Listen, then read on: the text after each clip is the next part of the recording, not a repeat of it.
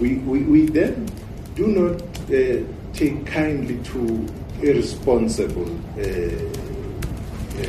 messages. Had the Comrades Marathon people there, and President Nkosana must intervene. We can't allow that. We can't allow such irresponsible statements that things will continue, go ahead as planned. We're talking lives here.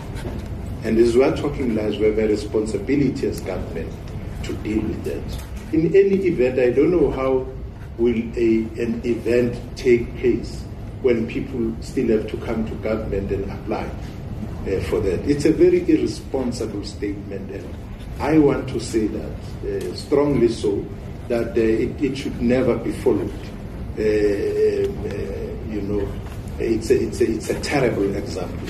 It's irresponsible, and it just have to be dealt with swiftly, and we are going to do that to ensure that such irresponsibility do not carry.